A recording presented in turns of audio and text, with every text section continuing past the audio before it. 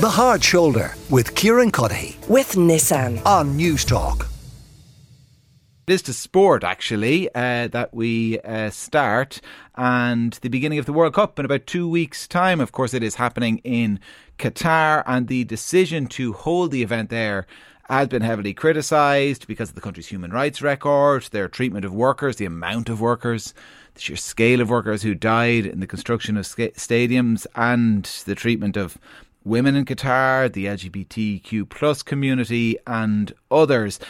Despite that, FIFA say time to focus on the football, and that politics shouldn't become an issue, that football should not be dragged into ideological or political battles, so says Gianni Infantino.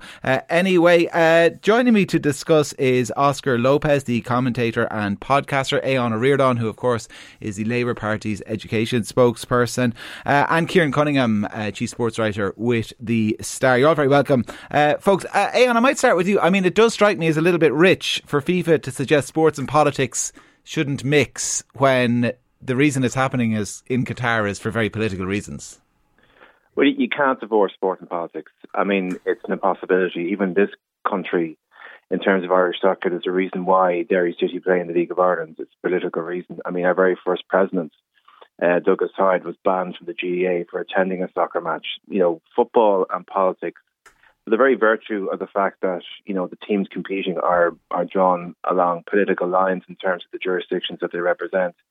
They play anthems, they fly flags. And what Qatar is being confronted with in this World Cup, I would hope, is by the fans from across the world placing a focus on their treatment of women, treatment of the LGBT community and other issues. Now, we wouldn't be talking about this if the World Cup wasn't in Qatar, but at the same time, international football feels more grubby as the years go on. You see what's happening in the Premiership with clubs like Newcastle being bought out. And it's hard really to feel in any way celebratory about what's happening with this World Cup this month. But perversely, sorry, just to kind of to dig into that point a little bit more, I mean, perversely, might there be a benefit to hosting it there, that we are talking about these issues in the context of Qatar? Well, look, if you look back in history, the 1936 the Olympics was held in Berlin. It was a platform for Nazi Germany. Jesse Owens, of course, totally ripped up the Aryan super race idea by winning 4 gold medals. So there can be moments in history where individual athletes can rise above those platforms and show the truth of what they're all about. But at the same time, it's a difficult balance. South Africa are playing this weekend in Dublin. That wouldn't have happened 40 years ago. Russia are outside of soccer and competition for good reasons, but Israel are allowed play. You know, there's never really a cut and dried, hard, fast rule as to what is acceptable and what isn't acceptable. But the idea that you can divorce football or sport from politics is a nonsense. There is a balance to be struck, however. So will you be watching it, Aodhan, hoping to see some form of protest then from players? I won't be a hypocrite. I probably will watch it. I can't pretend that I'm overly enthusiastic about it. 4 years ago we had a World Cup in Russia.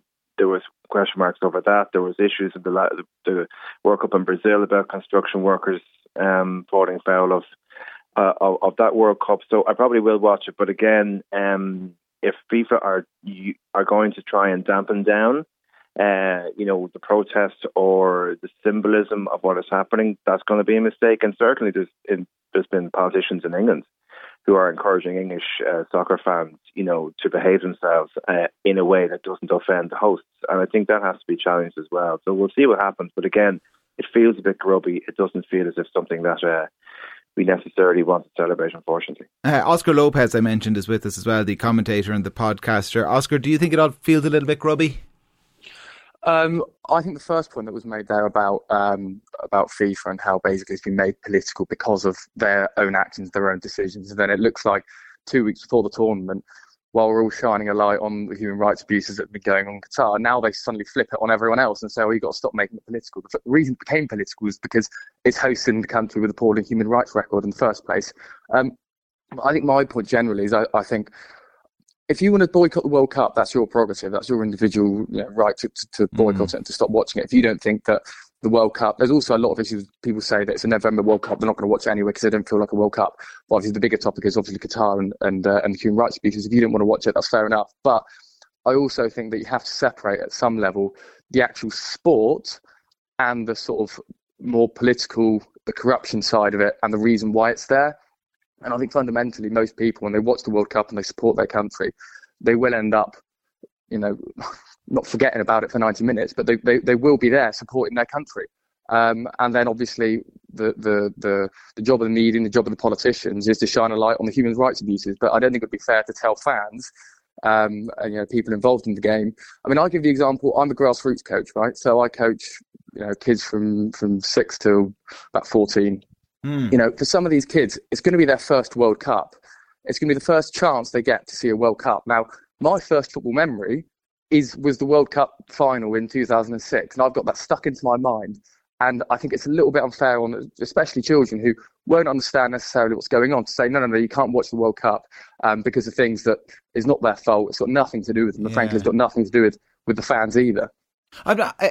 You made me feel very old when you suggested your first football memory was 2006. But we're brushing that aside. Are there really kind of significant voices calling for an outright boycott? Because I'd wager most people are kind of in Aodhan's camp, which is, it all feels a bit grubby, but in reality, I probably will watch the games because, I'm a football fan. I'd be in that category myself. Yeah, well, I mean, I remember an 18 World Cup in Russia, obviously, and it was. I feel like it's similar to that in terms of the response. I feel like leading up to the World Cup, there was a lot of. I remember there was actually an interview with Vladimir Putin that was done in this country. I can't remember who did it actually, and they were sort of questioning his attitudes towards homosexuality and stuff like that. So there was that sort of shouldn't be in Russia.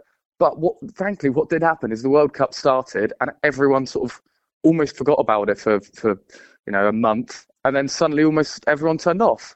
I don't think we should be able to. We should let that happen in Qatar at all. But I think that frankly looks like the way it's going. With if you look at, there's no precedent of everyone going out there and shining a light on it like because there wasn't in Russia.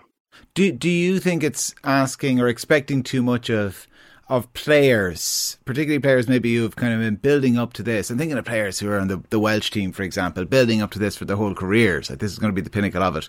Expecting them to mount some form of protest. I do. So I'm of the opinion that it's not the players' fault, it's not the fans' fault, and especially not the players' fault. They've been working so hard to get to where they are, and then suddenly someone's saying you can't play in a World Cup. And for many people, it'll be their only World Cup, their only chance to play the biggest stage in world football, maybe even sporting football.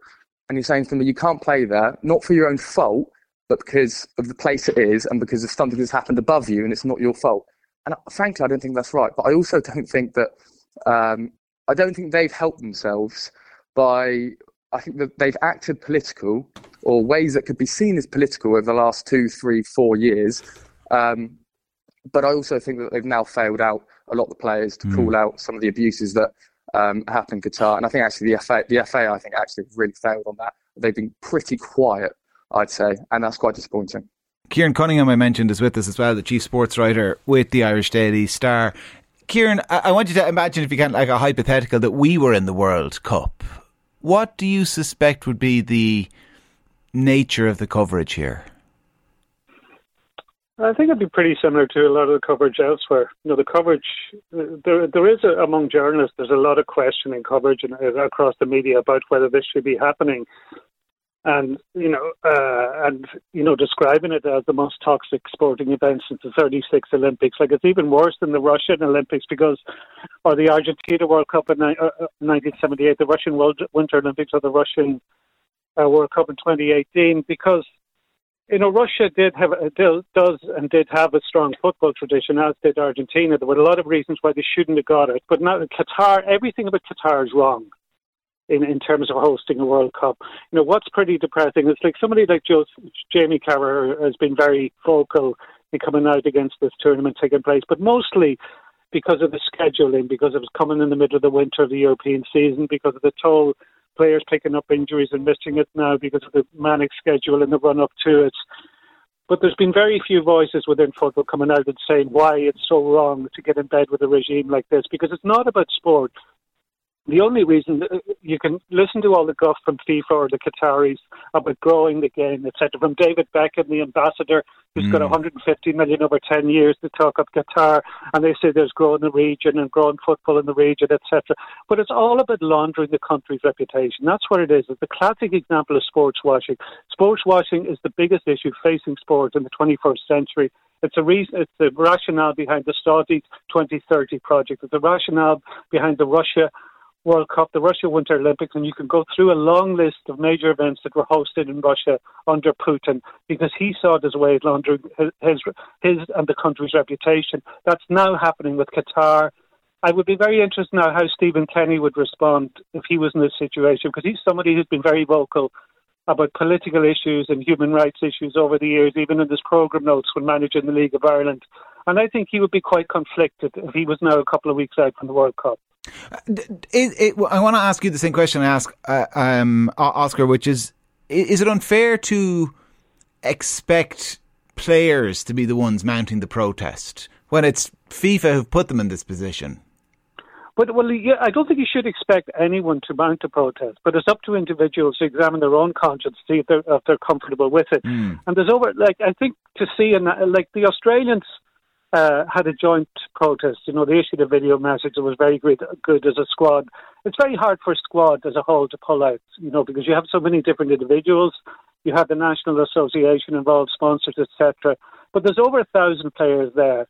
And I would be curious, would anybody pull out, or will anybody make an individual protest when they're there? Because it has happened. You've had Tommy Smith and John Carlos at the Mexico Olympics at 68. You've had Colin Kaepernick in the NFL. You had, Ireland players who refused to tour apartheid South Africa. And apartheid South Africa is a very good example to bring in here, because one of the main reasons apartheid was broken was because sanctions had come in against it and the ending of sporting links. But instead now, you have countries that have many policies that are just as bad and as toxic as South Africa at the time. And people are running over themselves to get in bed with them. When you have somebody like David Beckham taking the check, when you have people like FIFA saying we don't want protests, when you have the Qataris who've actually, it's been revealed today, have paid some fans to go there, paying for their accommodation, giving them a fee while they're there, that this is not normal.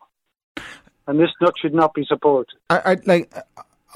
Oscar, as you heard there, was kind of suggested that, once the football gets going, and he wasn't saying this should be the case, he was lamenting the fact that he expects this to be the case, that once the football gets going, people will forget about this, will kind of drift off to kind of sidebars in the newspaper, and most of the fans will just be talking about the football. Do you suspect that will be the case, or is this such an egregious example of sports washing? Is there so much talk about it that, as Aodhan was suggesting, maybe perversely, this might backfire, and we will continue to talk about these human rights abuses?